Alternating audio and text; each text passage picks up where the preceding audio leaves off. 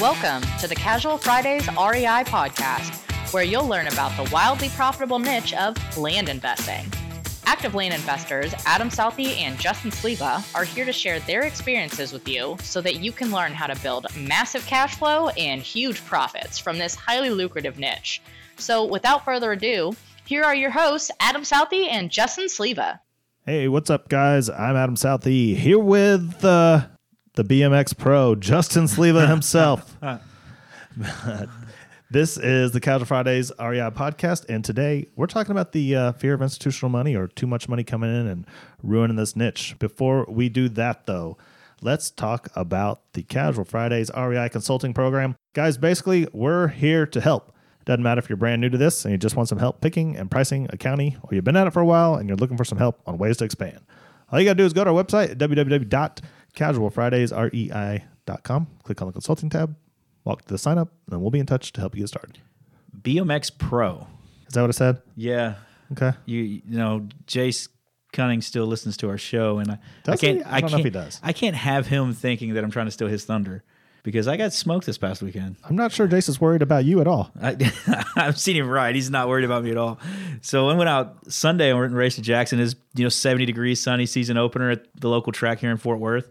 And man, it was I got put in a class that was a little outclassed. I mean, I was within a bike length. Like Jessica was like, you were really close to him, and I was making moves trying to get through the pack, but ultimately didn't qualify for the mains. And it made me the year of redemption's off to a banging start. It's exactly what it's doing. But there's a good thing, and I'm such a weird positive person that I always look at the positive of things, that I'm like, well, I'm racing guys that are on teams and sponsored and they're fast. That's going to do better for me come the end of the year than it is if I don't do that, you know? Yeah. So I'm actually in a better place to do that now, so I'm going through the end of the year because the redemption is the end of the year. It's the Grands. I got all season to get ready for it. Don't you have... Can anyone just go to the Grands? Anybody can go to the Grands. Well, what makes that special then? Because it's the last year it's the biggest national of the year.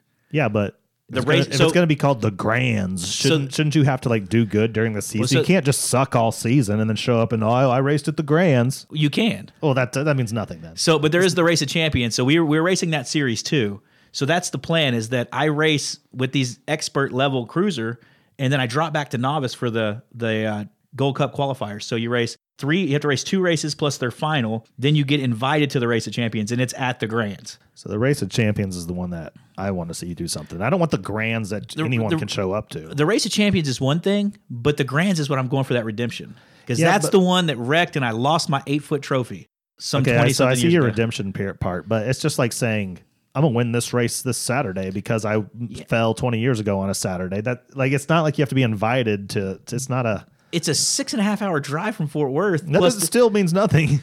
But you're not going to be sucky rider and show up to the Grands because you're traveling from all over the country. It's the best riders from all over the country that come race this one final natural. It's the Super Bowl of BMX. Well, no, because the Super Bowl is teams competing against each other all season, and then the 2 best make it. So it's the biggest national, so that there's people that race just national classes. So they call it the NAG group, the national age group. So you win that's a different class, and that's a different plate you're trying to win. All right. Getting a Grands #1 plate is a huge deal. Okay. You can downplay it all you want. No, I'm just saying I would think for something called the Grands, you would have to compete and do well all season to get there. That's all. Yeah. I guess that's my only point. The Race of Champions is probably more like what you're thinking. Okay. But the Grands is still, that's one of the biggest races of the year. All right. Well, I'm going to be right there for you. Yeah. So we're talking institutional money today. Yeah, we are. I mean, we had lunch with a good friend of ours, and he... good friend of the show? Yeah, good friend of the show, and he... he brought up some points, and he's not the first person to bring it up, right? Yeah. It's this fear that someone with a ton of money, whether it's an individual with $100 million or a hedge fund or some other institution, is going to come in and wipe all of us out because they have so much money. Yeah, and you are right that it's a lot of people have this concern, and we ran the numbers backwards. Like if, just doing the math, it's almost physically impossible to do the business the way we do it and see that kind of results. I agree. I think we have the same fear, right? Yep. And so we just started working the numbers because people had talked to us about it. And we're like, well, let's look at this. Let's see what they would really have to do. Yeah. If you're in that bass boat property, you're buying for 10, selling for 30. And somewhat institution, right? Institutional money really starts at about 100 million. Yep. You can start taking on institutional debt at that point. Yeah. To do 100 million you're going to basically, from if we did our numbers right, have to buy and sell 50 to 55 properties per day. You have to buy 55, then sell 55 a day. Yeah. And you've got, I mean, that essentially would mean you have two people, right? All they do for 8 hours, 10 hours a day, just sign paperwork on closings. Yeah. So if you've ever done a buy closing, they're pretty easy. They're usually 3 signatures, pretty easy. You don't really have to get anything notarized, but you're having to wire the money. So you got wire fees, notaries.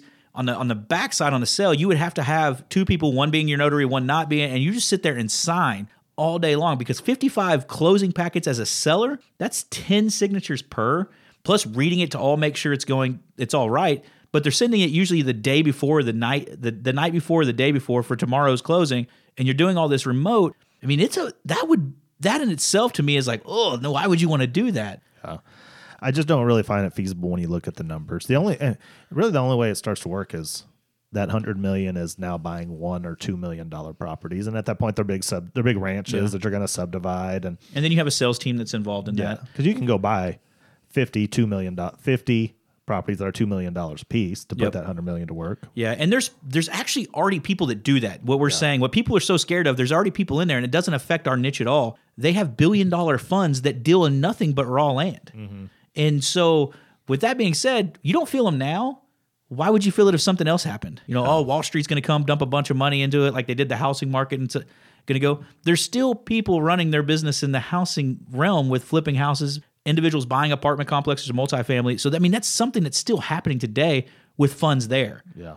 I just don't see it happening. I think one of the, maybe it's the fear that the niche will be overrun. And it's almost like saying there's going to be too many people working one county. Yeah. Right. And I think we've talked about that before. It's multiple people can work that multiple county because you're not all doing the same type of deal. Yeah. But it does get a little saturated when you have a big group go through maybe one course and it says, hey, buy this type of property in this county, and everybody goes out and buys it at the same time. So you do get some elbows bumping, but people tend to still bring deals out of it. Well, it's like, and I always go back to this examples like Costilla County, Colorado. Mm-hmm. I mean, everyone seems to work that county. Everybody. And I've never fact checked this, but I was told Costilla County has 26,000 5-acre lots. Mm-hmm. Well, that makes it perfectly acceptable for a ton of people to work that area because that is a lot of land. And there's a lot to go around. And when you think about it across the country, right? Yeah. If there's 26,000 in just Costilla, there's no telling how many lots or parcels there are available in the entire country. Yeah. And even if someone with 50 million came in, right? It's 50 million is going to still be either too much money or you're going to be working different price ranges and different types of property. It won't really matter. Yeah. Deploying that much cash is a feat in itself with quality deals. Yeah. So I think it's an understandable fear because the returns we make are so good, but I think it's almost unjustified because the mechanics for it to take place, unless it was extremely automated, in the automation part, I don't know that the contact points are still there. So you would have to have a massive team to actually back that.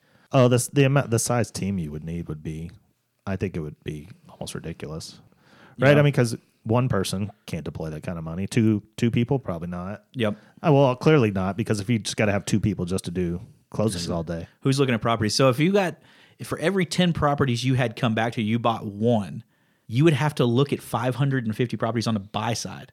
Oh yeah, you've got a day. You've got an analyst team working for you, a team of analysts.